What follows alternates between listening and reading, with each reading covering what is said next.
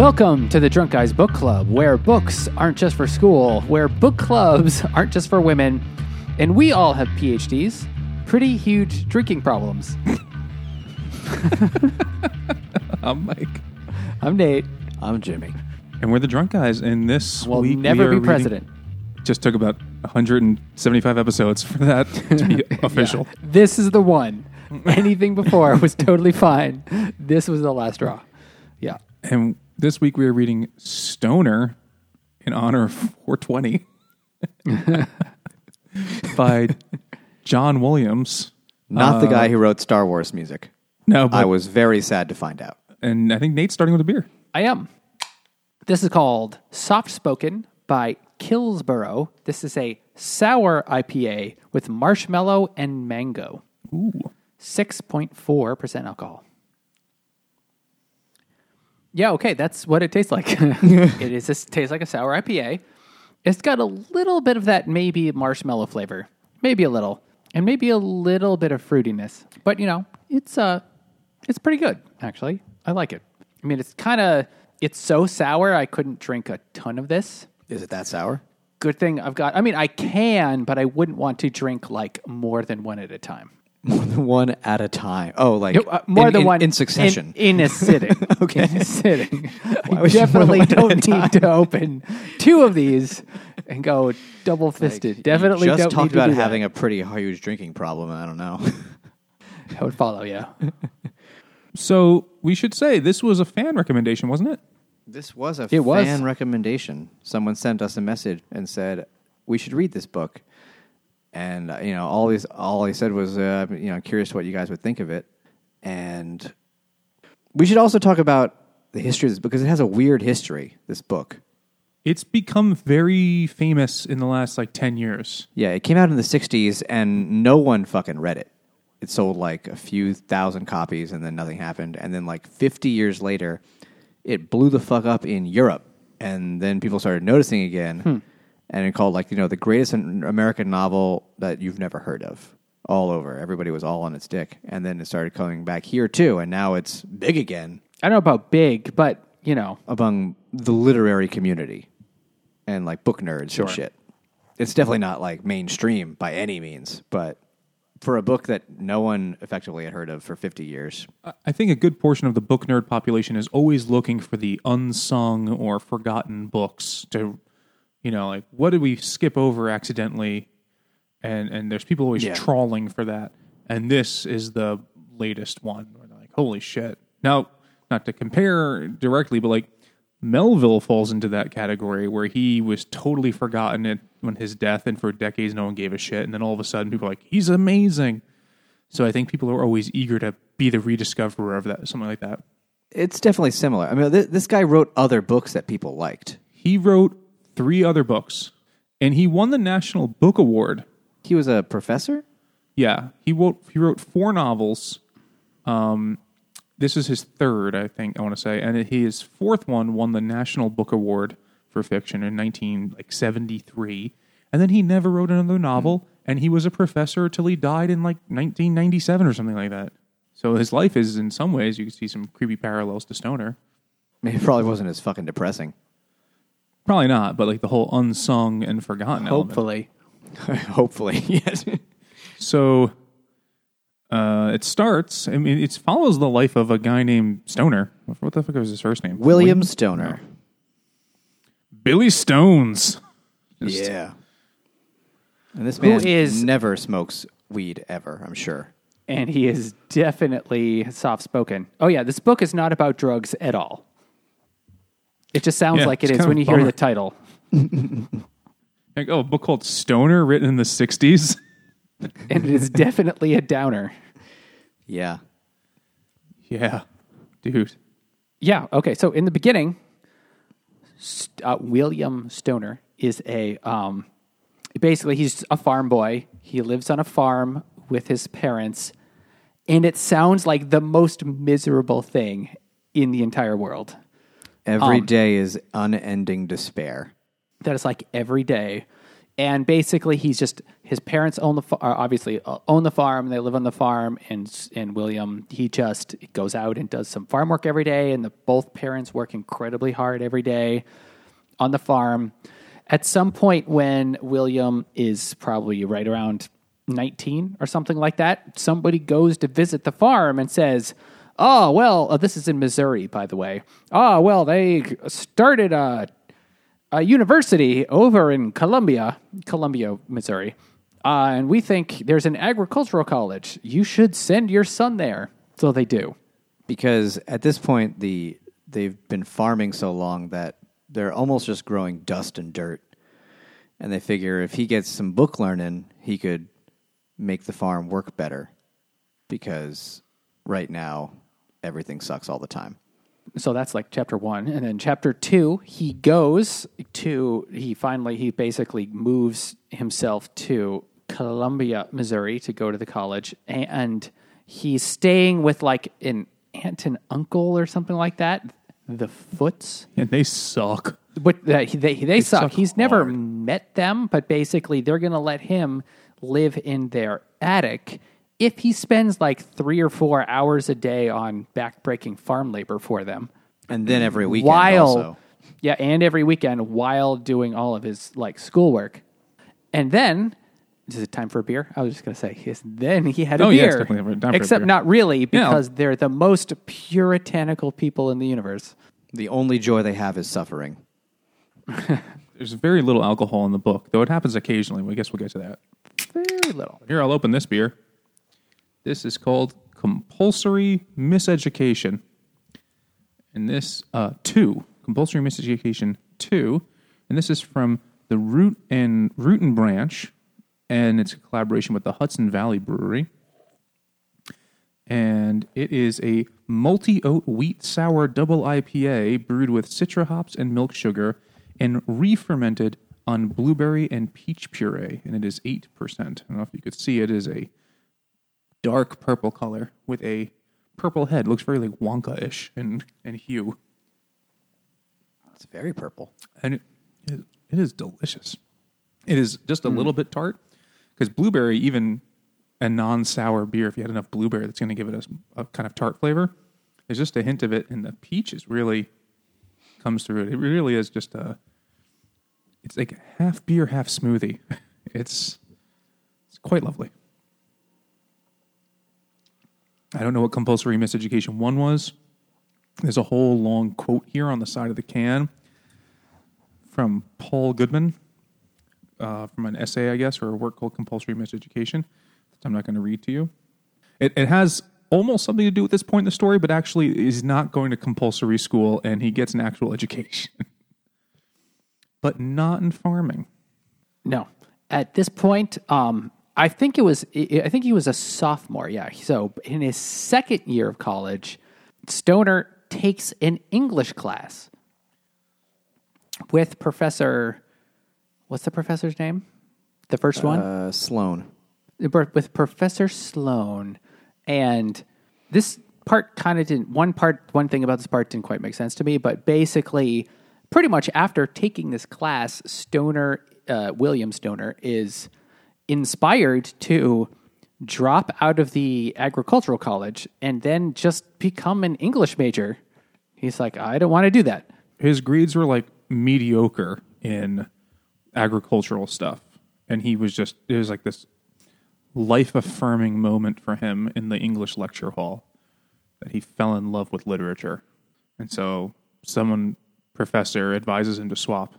Yeah. And even though when I was reading that part, I was like, because it was basically saying, and this was, so it's such an amazing thing. But like the exchange that he has with the teacher in class, where Stoner was basically like, the professor asks him a question, and he just kind of goes, I don't know. I think it was Like, just that was it. He was so taken aback with actually, this is the first thing in his life he'd ever actually enjoyed. And he was like, holy shit, what is this feeling? Oh, I'm happy with something. Because he'd never experienced that before, because everything sucks all the time. Yeah. And he No, was I like, guess this is I guess that makes a whole sense. new world. He just fucking dumbfounded that something could be interesting. That 'Cause there's he was joy a dirt in farmer life. before. This is one of probably 2 or 3 times in this book he experiences joy. Yep. That's Spoiler. about it. And so then he does what every bachelor's in English person does. They realize, oh, fuck, there's no job. And then he gets a PhD. Well, his Professor Sloan tells him, like, you should be a teacher. And so he's hops for being a teacher. This is called Hops for Teacher. Have we had this before? Probably, I don't know. It's by Jay Wakefield. It's good. Ooh. It's an India Jealous. Pale Ale. It's a Van Halen song. Well, Hops yeah. for Teacher, yes. But- Yeah. This is okay. I don't know. It's a pretty unobjectionable IPA. It's not even like super bitter or super anything. It's just kind of, oh well. So he decides, I'm going to become a teacher. And they have this whole spiel. And he goes to graduation and his parents come back and he's like, I'm not going back to the farm. I'm just going to be a teacher. And they're like, okay. No, except they're not. Well, they don't say anything. They don't because they're say such like anything. silent people. But his mother. Right at that part. There's this line that says, "And his mother was just silently crying." Yeah. And they're just like so devastated. Except they keep it all inside. But they're so sad. When he tells his son he should go to college to learn agriculture stuff, he speaks a few sentences, and they said that was the longest speech his father ever made. So these are not people that tell you how they're feeling. Old taciturn Mr. Stoner wasn't known for speaking much. It's like a contest over who could be the most depressed person in this book. The whole like first part of the book, everybody is just not only just so plain, but just so restrained and are painfully proper, but not in a like upper class British way, but in as a like hard scrabble American farmer kind of way. It's like no one has any personality, except that's not really true. It's that their personality is they're just so completely silent, not even laconic, because they don't even have interesting phrases at times. They just, They barely speak. are just nothing. They just have It's more like no every personality. conversation they go, reticent, go, and then they have a conversation. No? I thought that was a good, I was really proud of that. I can't see Nate still, but I hope he laughed. Or he gave me the finger or something. He smirked. So Stoner ends up as a grad student because you can't just have a bachelor's degree. Even in 1905, you have to... No, it's 1914 Oh, right, yeah. because the First World War starts. Because then he makes his 2 buddies, Dave and I forgot the other Finch. guy's name. Dave Masters and Gordon Finch. Oh, yeah. Dave Masters is definitely a porn name, by the way. It should be. And they just hang out and they have these like weird conversations where they're both enamored with Dave Masters, that he's so fucking wise and shit. And he says like shit that didn't make any sense to me. He's kind of So I like guess I'm not a wise. 1910s edgelord. I'm familiar with edging. Well, what's an edge You know, lord? just like the guys are like trying to be like, oh, I'm interesting and different, and humanity is so terrible, and I'm just above it all. I mean, in some ways, he is right about a lot of stuff. Then yeah. But he's trying to be interesting, and maybe he is, but also that's because everyone else in this entire state seems to be just barely existing, or existing only to suffer. And he's like, let's go to war. Fuck it. Everything sucks anyway. And then he goes and he fucking gets his brain splattered out in a trench. Well, somewhere okay, or something, right? Stoner, William Stoner stays at the college, but his 2 friends, they both go off to war. And he almost goes with them. The Stoner almost goes with them, but he decides not to. Or more like Sloan, his professor, says, don't do that. That's a stupid idea. Because he's old as shit, yeah. And he's like, I've seen this happen before, like an entire generation of men just wasted for nothing because he lived through the Revolutionary and Civil War because he's old as time itself. Okay, he's not that old. He lived through the Civil War, yeah. But like, I remember when we sailed against Troy. well, like Gordon Finch is always talking about, like, we have to go to war to stop the evil powers, and we're all about it, and everyone is a true American will do it. And he ends up just going to finish his degree at Columbia and working at officer camp and never actually goes to the war. but he Yeah. chats it up all the time. Whereas Dave Masters, he goes over to France and then dies almost immediately. Got a bad case of bullet. Terminal. End stage. And so anyway, right after the war, Gordon comes back, but he's like a captain and he's a hero, even though he kind of didn't do He anything. didn't do anything. in He the didn't war. even go to the war. And sort of He's got becomes the uniform. Yeah, he's got a uniform. He kind of becomes like the main assistant to the dean at the college, who's a really old guy who can't do anything. So this young guy, Gordon, is kind of running the college and eventually becomes in charge. If you thought tenure was fucked up now for professors, back then it was just like, you are a feudal lord. Like, they can't get rid of you. There's this old man who's barely competent and sleeps in his office. And they're like, yeah, but he's And he's always wandering around campus here. lost. He doesn't know where he is. Though they had mandatory retirement ages, which comes into play much later. He might have in been the book. grandfathered in or great-grandfathered in. They might have made the rule because that He guy was the so first old. father. He invented English. He discovered America. I was going to say he sailed with Columbus because they're at Columbia. So right around this point in time, at the end of the war, is when Stoner meets what is it? What is her name? Edith. again? I forget. Edith, the woman of his dreams, or so he Slash thinks. nightmares. Yeah, definitely slash nightmares. Yeah. If he was capable of emotion. And because he's had like no like life experience, or he's never had relationships with anybody, definitely not with a woman, but he's just he barely has had friends, and his family is so just cold and distant. He just kind of like doesn't know what to do, and he sees this girl who's pretty at a party, and it's like, "Can I call on you?" It's like, I've never seen a lady that was pretty before. I guess I'm in love now. Yeah, and then they talk like 4 times, and then he's like, "Will you marry me?" And she's like, okay, whatever." Yeah, whatever. She's like not excited. Like William is like clearly a really nice guy who like doesn't know what to do with his feelings, but definitely has them. Whereas Edith is like, "Okay, I guess we can get married." There's clearly something wrong with her. Oh yeah. That's not broken. Oh God, definitely. Just like everyone else. Well, her whole thing is that she had wealthy parents, right? So wealthy Yeah. family, and they sent her to these boarding schools for like young women's finishing schools.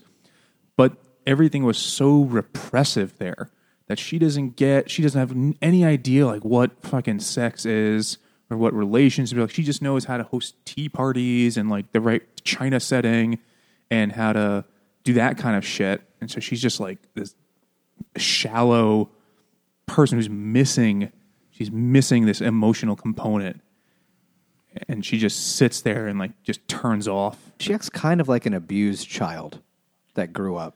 Well, she was like neglected. That'll make you want to have a beer. Even so, they kind of decide to get married, or more like the parents are like, yeah, okay," and they like go and have a very quick wedding. No, maybe that was the other wedding. But they have a wedding, and In his living room.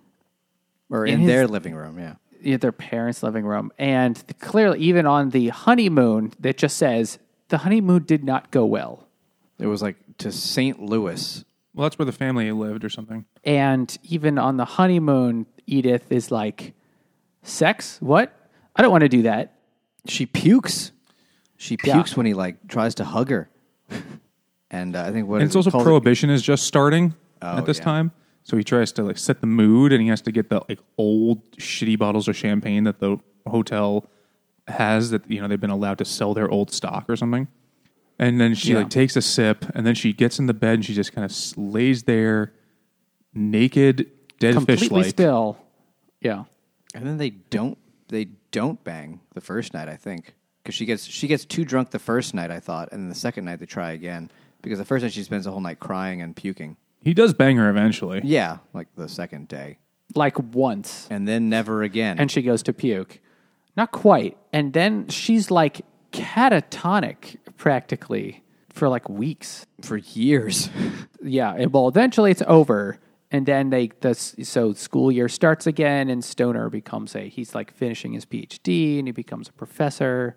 And then eventually Edith is like, this is like 3 years later, something like that. 3 years of basically treating him like shit whenever he came home, until the point where he felt so uncomfortable being there that he would just stay at work late to read and do work, because when he got home, she would just be a fucking weirdo, or B, like openly antagonistic to him being in her space.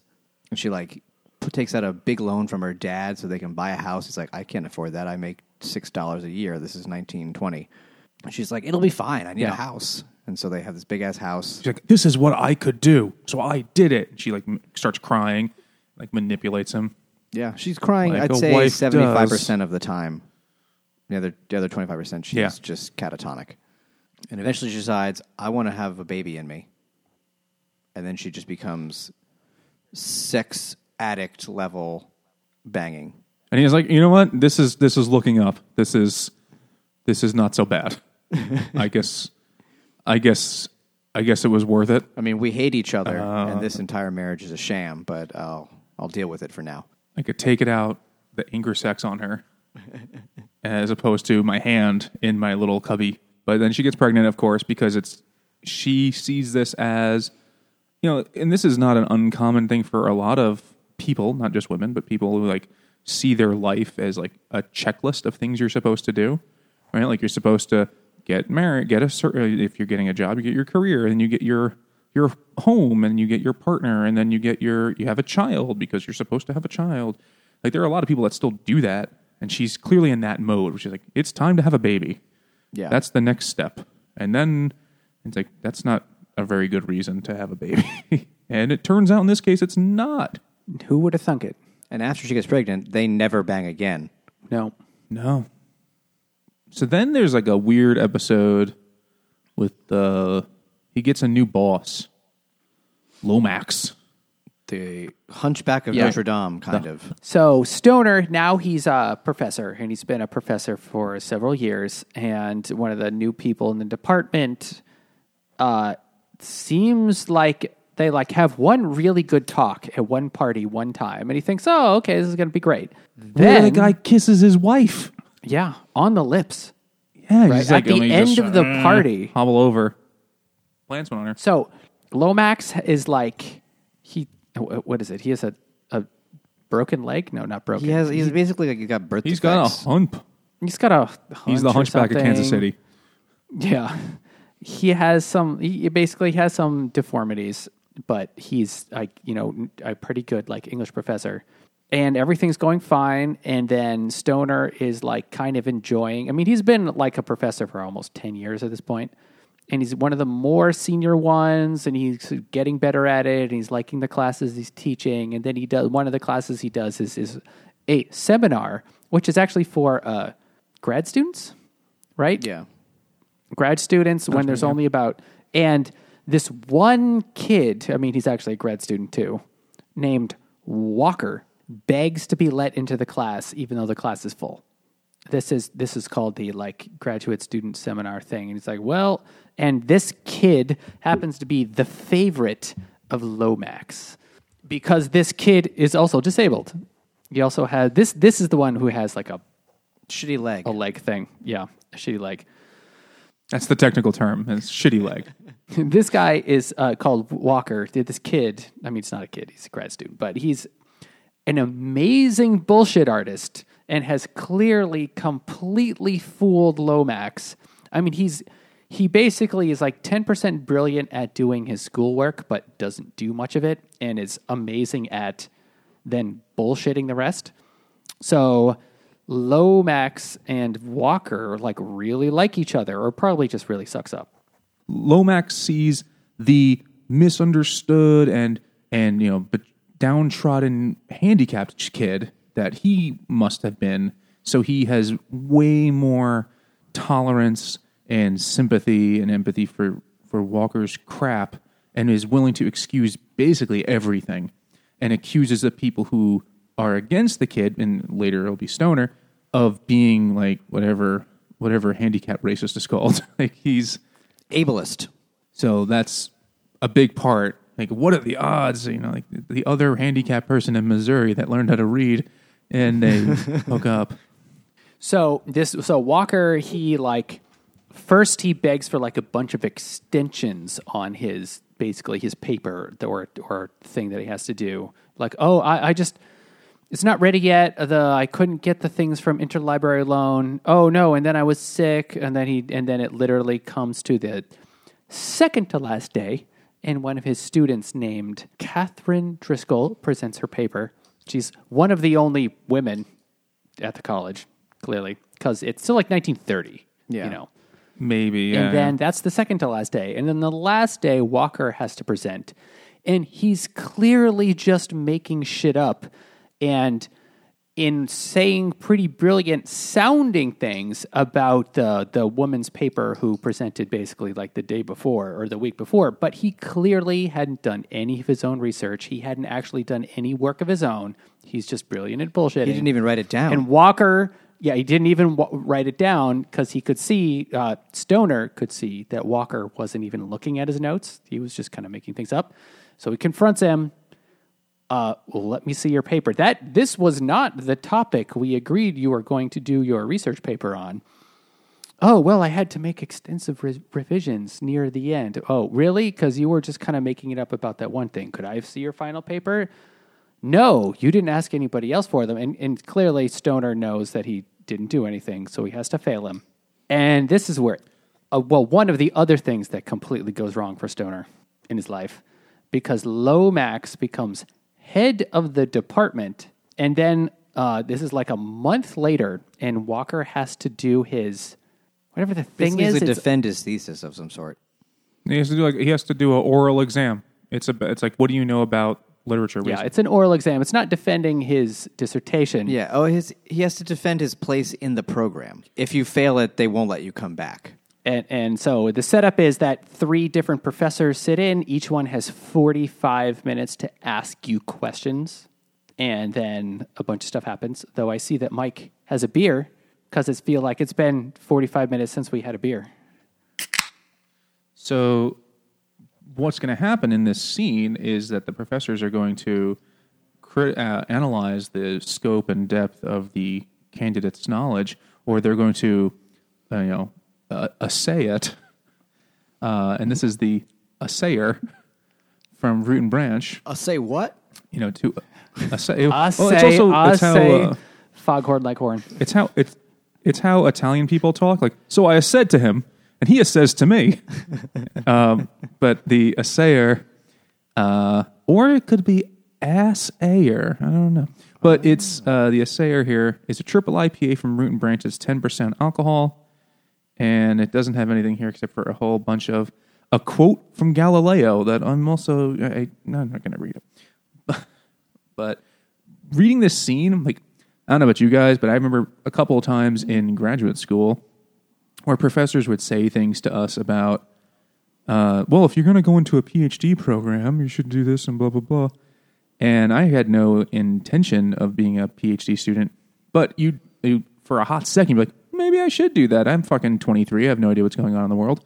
And I'm smart. Yeah, like I'm fucking here, and I've had dumb professors, so clearly it's not impossible to get a PhD. And then you look at the requirements, and you're like, hot fucking damn, I don't want to do any of that. Nope. And this part of the thing is like reminding me, like, oh yeah, that's why being like, who would want to deal with this? And we could ask him questions on literally any fucking book. It sounds like is what happens. By the way, this beer is fantastic. Root and Branch is in upper state New York. I don't know exactly how upstate, like Hudson Valley. But every once in a while at Evil Twin NYC, they have Hudson Valley cans there for sale to go. So that's where I picked this up. It is a super, like, Swedish, but not cloyingly sweet, but like certainly the murky New England kind of thing. Well, a lot of Melanie Griffith flavors. It's like old coos. A lot of melon notes. Quite delicious. So they're doing the test, and the first person that goes is Lomax, right? And he kind of lobs softballs to Walker. Or the whole he time. asks him questions he knows that the kid knows. He asks them questions about his own thesis because he's the thesis advisor. So he asks them just to, and whenever a different professor asks a question, Lomax is like, let me just broaden the question a little, and then changes it completely to make it something that the kid definitely knows about. And he can sound very eloquent when he's talking about something he knows. But then third and final professor is Stoner. And this was like one of the awesomest scenes in the book. Yeah. When he's just like It was asking really- him like, who was the, could you name 2 works of literature from the Renaissance? And then he tries to, stall. And he's like, nope. But I would like to just broaden the question a little bit, sir. No. What is the name of the blah, blah, blah? And this kid knew nothing. And just like 45 minutes, clearly, of just like, you don't know anything. These are simple questions. You're supposed to know. Like, absolutely brutal. Like basic understanding of anything aside from what he was specializing in, and he had jack shit. And I mean, I couldn't have answered most of those questions, but I'm not a PhD student in literature, in Renaissance or medieval literature. Yeah. Well, so Lomax gives him like a first, like he's like, this is it's my duty. I have to crush this boy. So asks him what I assume are challenging but reasonable questions if you're actually planning to be an expert in this. Like, what do you say about this theory about whatever bullshit and this? And he's like, well, let me get back to my thesis. Like, no, dude, you're not even, can you name, and he gets, one of the questions is, can you just name 2 works by Christopher Marlowe?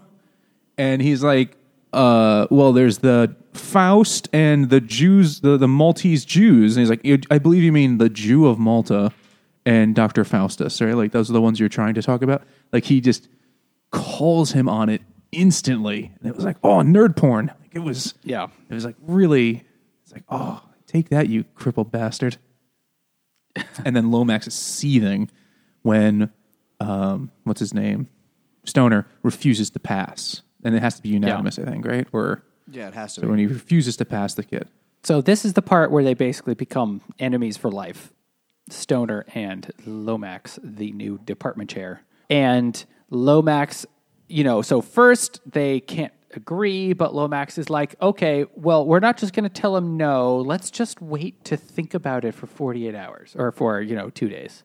And then they have a meeting in the dean's office, and Lomax threatens to bring Stoner up on charges because it's in the Constitution, and the charges are that he's discriminating against a disabled person because he's just so ableist, though that word is definitely not in the book. And the only thing that really helps Stoner out is that his buddy Finch is the dean of the college now, dean, essentially. yeah. And he kind of smooths it over.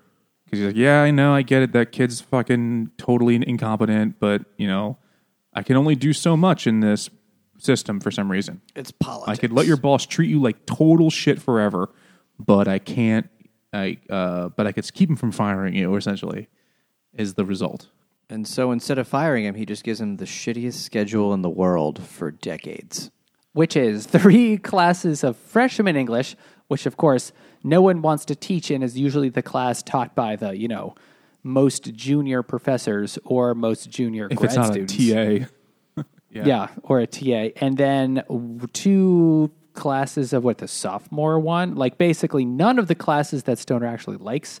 And there's, one at 8 a.m. and one at 4 p.m., and it's Monday through Saturday. Like, it's as spaced out as possible, and it's meant to be just humiliating.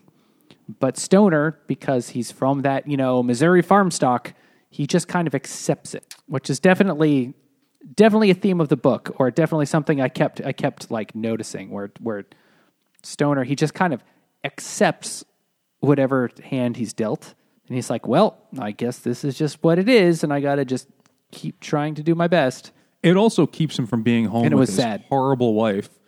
And Also true. for the first few years, he has a wonderful relationship with his daughter, but the wife then decides to destroy that for Yeah. no real reason other than because she's jealous, I guess. And she destroys the relationship by like forcing them apart and making the daughter basically live like the weird childhood that the wife had of like no contact and no joy. And then takes away his office too. Just a real dick move. She starts moving Yeah. her shit into it and be like, oh, I need the space for my things. My art things. So eventually, a few years go by, and then he finds Lady Catherine Driscoll again. She's like, hey, read my thesis and give me some notes on it. He's like, I'll give you some notes on it. With On my them dick. titties. And for the first time in his life, he finds a nice lady, and they get into some hardcore snuggles. Extremely hardcore. This is from McKellar NYC. It's called Hardcore Snuggles. And it is where is it? IPA? Berliner style Ooh. sour ale with peach, black currant, and lavender. I feel like lavender is not a flavor, it's more of a perfume. So It's a let's see what potpourri ingredient. It's got a little funk to it. It's not as funky as sours used to be, but it's definitely more towards that scale. It's interesting. What do It's, black currants you know. taste like? Like grapes? Blackberries, something like I that? have no idea. Not a clue. No, they're like bigger, aren't they? They're like... No, they're tiny. They're little tiny. No, I'm thinking... I don't know what the fuck I'm thinking. They're baby raisins. Baby raisins? Very. It's like imagine. Well, okay, I'm know thinking of that dried band. currants. You Actually, mean like- but they're This is like pre-grapes. they're related to grapes. At least this is what I'm imagining. But they're just really tiny. All right. I don't know what Are the we fuck it is. I think it's an English thing. They don't really have them here in America. It's all right. It's okay. I mean, it's it's a sour. It's another kind of juice. Whatever. I'll drink juice. I've got no problem with that. Maybe it's kind of like how you could take roughly the same ingredients and you could make a like pie, and you could also take the same basic ingredients and formula and make like a cake. Maybe that's how we could imagine the beer versus the sour beer thing. To extend this stupid metaphor, they're still in the dessert world, so Yeah. I'm gonna stick with that. No, I get it. I just, I'm sure there are some purists out there who are like, that's not beer. And I'd be like, I get it. Yeah, you're right. But I'll drink them. Now that they're not smell like a sweat sock found in a dead body. Of a Greek man who only ate blue cheese. Stoner finds himself among Catherine Driscoll's intimate parts, and they carry on this very open affair for a while, like a year or so, right? At a time when, just having a man over to your apartment was grounds for being fired if you weren't married. At first, he's like, I'm carrying this book to her, and then my penis fell on her. But then they just stop even trying, and everybody knows it's kind of dangerous politically, career-wise for him. Reckless. He doesn't give a shit. And for her. Oh yeah, She's it's worse now for a her. Hussy. He's a tenured professor. He can get like shamed, but she's like nobody. In this little world they live in, she'll be And tarnished. because nothing can ever go right, Lomax finds out and decides, this is it. This is my time for revenge. A decade later, or years later, he's just been lying in wait. And basically says doesn't really threaten Stoner so much because he's a tenured professor. He can't really lose his job, but he's basically going to say something like, well, just let it be known that Catherine Driscoll has had men coming to her house at all hours. Some of them coming in her house. They see each other like one more time, and they're like just accepting their fate like before, and she packs all their stuff and leaves like within a day. They went on a little vacation where they pretended to be married. Yeah. So they had gone away for 10 days, but no, now they never see each other again. The one sort of joy that he ever had in his life. And then he toils endlessly for several more decades of despair. Writing a book on rhetoric or something? He writes a book at the beginning that, no one really notices because it's so obscure. And it's like, it's fine, but it's nothing special. And then he's writing another book, but I don't remember if he ever finishes it. He doesn't, or at least it's never published. Yeah. What's the book about? Is it about grammar? It's about grammar. Actually, I have a beer for that too, so we'll do mine next. Double Team. Double teamed. This is one of the dumber connections, so you could figure out who made it. This is New Yorker's Only Wait Online, Not Inline from Evil Twin NYC. It's a double dry hop triple IPA with Rawaka and Galaxy hops coming in at 10%. I think I said that already.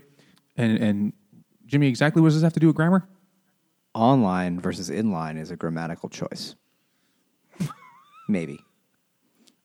Yeah, I think it is. Which preposition you use An there? English professor is going to do a lot of grammar. Yeah. I mean, he does teach a lot specifically about grammar and rhetoric. He does. Isn't rhetoric like the way you form your sentences in terms of their persuasive ability and how they... Yeah, it's about persuasion rather than the verb, subject, verb, object kind of grammar thing. He teaches like medieval and Renaissance stuff that most people have never fucking heard of and never will hear of. But he's concerned with like the sentence structure more than like he's not interested in like, oh, these fabulous stories. It's like how are they written and what is written, shit like that. You know, stuff you get into in PhD level. But basically, people are like, I'd rather kill myself than learn about that. Well, it's like I would imagine for a book, as book fans, it's a bit like a biopsy. You know, they've taken this book and they've cut it apart and they could tell you exactly how everything works. And you're like, great, but now that is a lifeless thing. Like you've killed it. Like you can't enjoy it for the literary elements of it, of like the story and the entertainment and the message when it's just like, I'm really focused on how the structure of this parallels that of this other poet from 100 years earlier and through verb choice and shit like that. Like I can't even fake this kind of PhD talking, but that kind of nonsense that they get bogged down into must really crush the joy in anything. Much like every aspect of this book. It's true. Of Stoner's life, yeah. Oh, so this beer is nice, by the way. Great. Cool. So back to him writing the book. Would you say writing a book requires a lot of synthesis? Yes, I would say it does. I think that is literally what writing one of these academic books probably is. This beer is called Synthesis from Greenpoint Beer and Ale Company in Greenpoint, Brooklyn. Could have guessed that. I actually bought this at the tap room. It says serve at 45 degrees. Huh, that's interesting. Like at that kind of angle? Yeah, exactly. It's all going to pour out if I tip it to 45 degrees. Don't go past that. I'll have to chug it. Okay, it is a... I will... it's a 7.4% India Pale Ale. And it's nice. It's more of the old style kind of IPA, but somehow they made it sweeter at the same time, which I know doesn't make sense, but that's what it tastes like to me. Not super bitter. Pretty smooth. I'd say it's pretty good. That's my synthesis on this beer. So, okay. There's only a little bit of the book left at this point, but basically, And you have to figure what's the saddest way this could end, because you can't end happy after all this, emotional abuse. so his daughter finally grows up and wants to go off to college, or doesn't go, but the stupid mother, Edith, is like, no, she must stay here and be popular. Oh yeah, there was the part when she was 12, where the daughter got was 12, fat. where she gained 50 pounds in 1 year and then was really fat for a couple of years. And then, but basically she was just depressed. She would just stare at the wall. That was her life at that point. Clearly this child is so emotionally damaged. Yeah, she used to sit in Stoner's office with him while he did his papers and his reading and stuff, and they would talk, and they had a great time. But then once the mother inserted herself and said, you can't be in there, he's got to work, blah, blah, blah, it was just a ploy to break them both. And so she just got fat. But eventually, after a few years, she gets, all the fat redistributes and she just becomes hot. That's how it works. I'm waiting for my day. I mean, sometimes it does. She ugly ducklings. Anyway, so finally, by the end of high school, she's like popular and boys are coming to pick her up all the time. She's very popular for a reason. Yeah, definitely. And the mother is so happy about it to have a popular daughter. And then the daughter, so Edith forbids Grace, that's the daughter's name, forbids Grace from going away to college on the East Coast. Says, no, you must stay here. And then she becomes a freshman and then immediately gets pregnant. And they like basically find the boy and kidnap him. Not actually, but they basically kidnap him and force him to marry the girl, and then they move in with his parents in St. Louis. But the day they got married was 3 days after Pearl Harbor. The husband immediately signs up for the army because he knows that his life is going to be terrible if he stays at home. So he immediately signs up for the army and then promptly gets killed 6 months later on a Pacific island. Doesn't even live to see his child born. With a smile on his face because he got out of being in that marriage. Yeah. But later, the daughter also says, oh no, I did that on purpose because I wanted to get out of here. I got pregnant on purpose, and I did that to that boy. I ruined his life so that I could get out of here. And she stays in St. Louis with grandparents. And she becomes a full-blown alcoholic. Unlike us. No, yeah. Yeah. We have it under control compared to her. So basically, she also gets a PhD. Yeah, the good kind. Yep. I had to think about that. It's like, I don't remember that, but like, oh, right, drinking problem, right. Mm-hmm. And so we'll just skip to the end because, the plot is not as much left. Where Stoner, now that he's like 60? 65? Or almost like 65? He's reached mandatory retirement age. But he could extend it a little bit. He's going to try to extend it, but then he can't because he gets cancer. And then he does. So he has to retire from life. Well, first he's like, I'm going to fuck you, Lomax. I'm going to stick... Well, also, he started doing something a few years previously. He stood up for himself in a small way. Lomax had programmed him for, whatever, freshman English 1 again. And Stoner decided, fuck it, I'm just going to teach the class I want to teach. I'm teaching, late, high, Medieval middle ages rhetoric or whatever bullshit it was. And the kids all complained and they all tried to get the class changed. And he's like, I'm a fucking 10-year professor. Make me do it. Make me change what I'm teaching. And that forced It's Lomax like the nerdy version of a sit-in. It's as if a sit-in could get much nerdier in a college setting. And then the Lomax had to kind of give in and had to say, all right, fuck it. He could teach real classes again. It's been 20 years. And so that gets, we mentioned earlier, that gets Stoner writing another book, I think, or maybe he's been doing it all along. And he's like, fuck it. I'm going to work. It says I have to retire at 65. Fuck Lomax. I can extend it for a couple years. I'm going to do that. I have no intention of retiring. Fuck that guy and his hump. And that forces them to actually talk to each other for the first time in a couple decades. But it doesn't work out because he gets cancer. And then the entire last chapter of the book is basically him.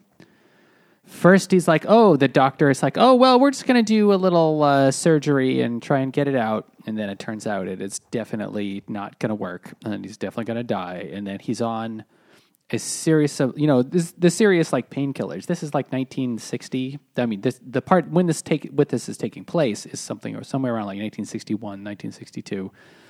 Where, I mean, even chemotherapy drugs today are pretty horrendous. So I can only imagine back then they were even worse. Like a fuck ton feeling of morphine. terrible. It just made you ton of sit next to a painkillers. nuclear bomb for a few hours. And he's basically either in and out of consciousness or kind of hallucinating. But he also just kind of accepts that this is his fate. That this is just I just have to, not only do I have to endure this, but this is the last thing I have to endure. He Edith at some point is like, but I'm so sad. We should do something. And he's like, no, we don't have to. And the entire time he's dying, laying in bed, and everyone's going to visit him, and everything is, his life is ending. They keep saying, "What did you expect?" And just like, yeah. I guess I didn't expect a happy ending to this one.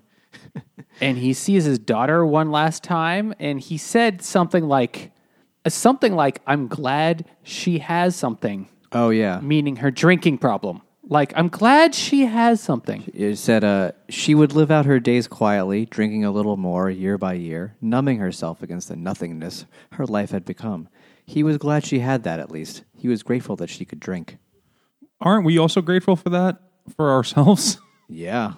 Yeah. Especially after reading this fucking book. And then he dies. Yep. And the last page is basically he dies. The last paragraph. Boom. The end. The lights go out.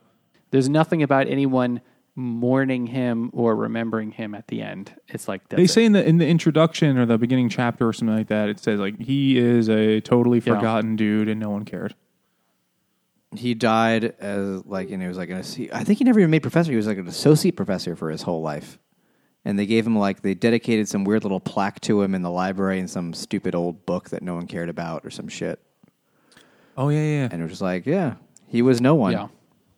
People heard about him, but as time goes on, he'll be like, I don't know who that was. And what did we think of it? So, okay. You two read this before I did, and I finally read it this weekend. But tell the dear listeners how you described it to me. I fucking loved it. This was one of the best books I've ever read in my life.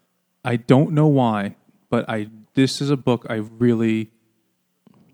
think it was the way it was written. I want to say that, like the language of it, which is not particularly special somehow. Like it's not like the most beautiful sentences. There's nothing super inventive about the language.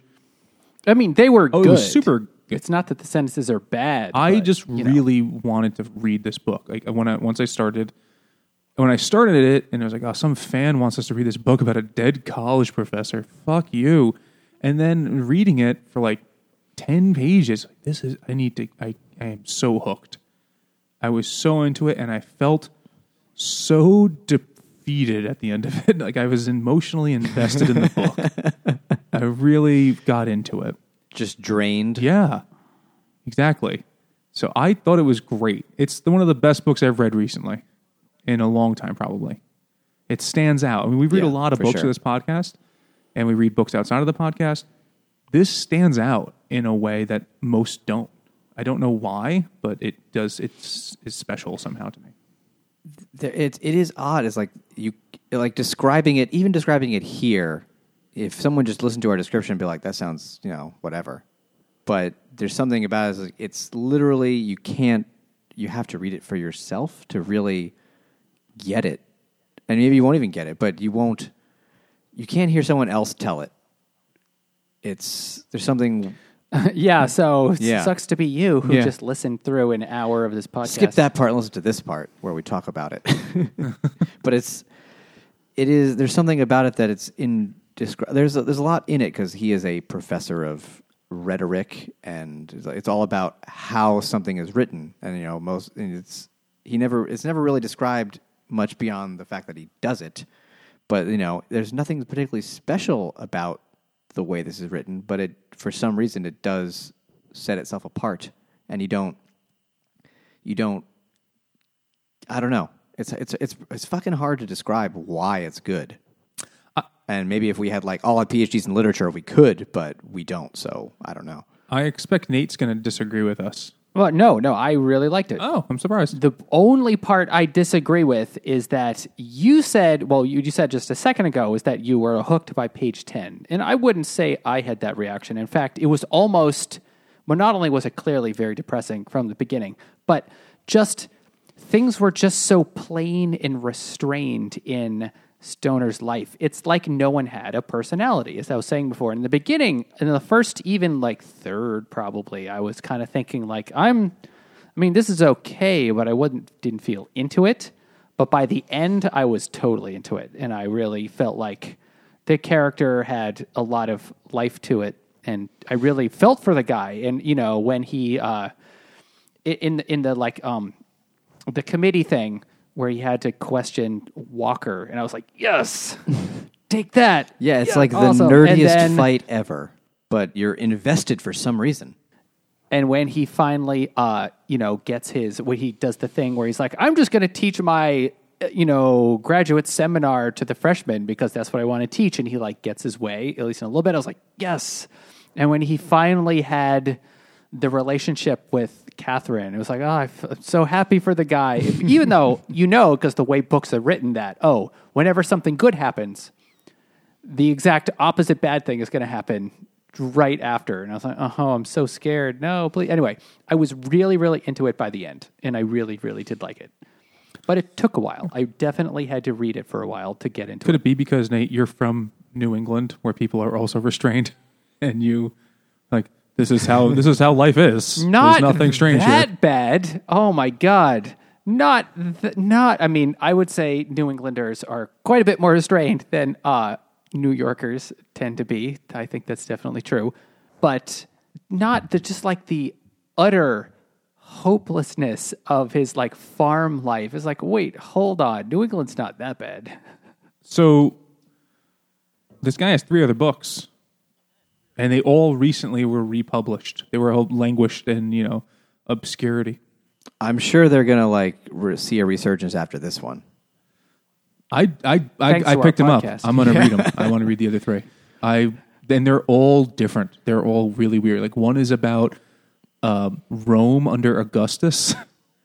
One is like a Western. Really? Okay. Yeah. One. That's the only one the book award for. One is in the 1880s when I got with like a bunch of dudes hunting buffalo. Like it's just really weird. So they were all republished by, I forget which, like New York, I forget what the name of the publisher is that puts out like artsy books and reprints of stuff. And they did Stoner, and then it has generated enough buzz that his other 3 novels that had been, forgotten for 60 or 70 years are now all available again. So I got them and I want to read them. So maybe we can do some on the podcast. I'd be down. I'd be interested in really kind of any of those just because they sound so different. I found this review of the book because I looked up the stuff about the book because I didn't know fucking anything about it. And so I looked up a few of the reviews and everybody, what they were saying about it. And I found this one thing. I was wondering what you guys thought of this. In The New Yorker, the article is called The Greatest American Novel You've Never Heard of. And it says, here again at the end, it quotes, the sunlight passing his window shone upon the page, and he could not see what was written there. And then it says, for all the jewel-like beauty of its own prose, Stoner tells us that the words themselves are inessential. Literature, like Stoner himself, is only an imperfect reflector of that light that comes from outside. And maybe that's kind of we can't really describe why this book is good because on face value, it sounds fucking boring. A bit, yeah. It's one of those things. I've tried to get my wife to read this book, and I've been explaining to her, like, no, it's really good. And then she's like, what's it about again? And then I find myself describing it, and she's like, yeah, that doesn't sound good at all. I'm like, no, please believe me. No, from the description, it sounds terrible. Funny thing, by the way, he apparently was a raging alcoholic, so that PhD joke is really most good now. There you go. I was going to say, it reminded me of, you guys know about Taoism? It's that Chinese magic bullshit. A little bit. Yeah, kind of. Well, there's one of the central beliefs of it is that, the Tao means like the way, like it's the indescribable thing. And one of the central beliefs of Taoism is that words and names for things limit what you perceive the thing to be. So if you name something, you're kind of maybe too narrowly defining something, and you can't ever accurately describe what something is with words. That's why you have to kind of like talk your way around it. So maybe there's something like this where it's like, it's written as a boring-ass story about a guy who is a mediocre professor in the middle of nowhere and everything sucks all the time. But there's something else to it that you can't quite get. But you know it's there, but you can't write it out. And it's never going to be written out in a way the way you want to understand it. I don't know. I could see that. Yeah, I get on board with that. I didn't take any English classes in college, so I don't know. I think it's better not Nor to, did frankly. The more English class... I know. I nonsense you- did take the required English classes in college. I took none.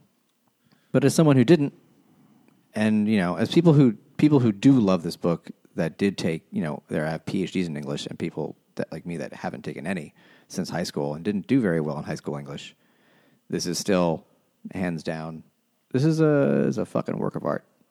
Couldn't tell you why. I think it's great. It's also, I mean, another feather in its cap. It's a short book. Like it's heavy emotionally, but like you'll read it fast. Like it's worth your time. You know, it's not like we're saying It doesn't like, drag. It's not like, oh, go pick up this 800-page fucking tome. This book, you'll read it in a couple days, and you'll be like, that was great. Probably. Yeah. Yeah. I mean, part of the thing, like, I guess the futility of like, I don't know. Like, I'm trying to like, what is the point? You know, like, what was the message? You know, the guy was an English professor. This wasn't an accidental book. He wasn't like, here's a good story. You know, shit is intended here. What is he saying? I don't know. Basically, you know, I think it comes down to like an ordinary life is worth talking about. I don't know. So the question is like, what is the central idea of the book, as an English teacher might say?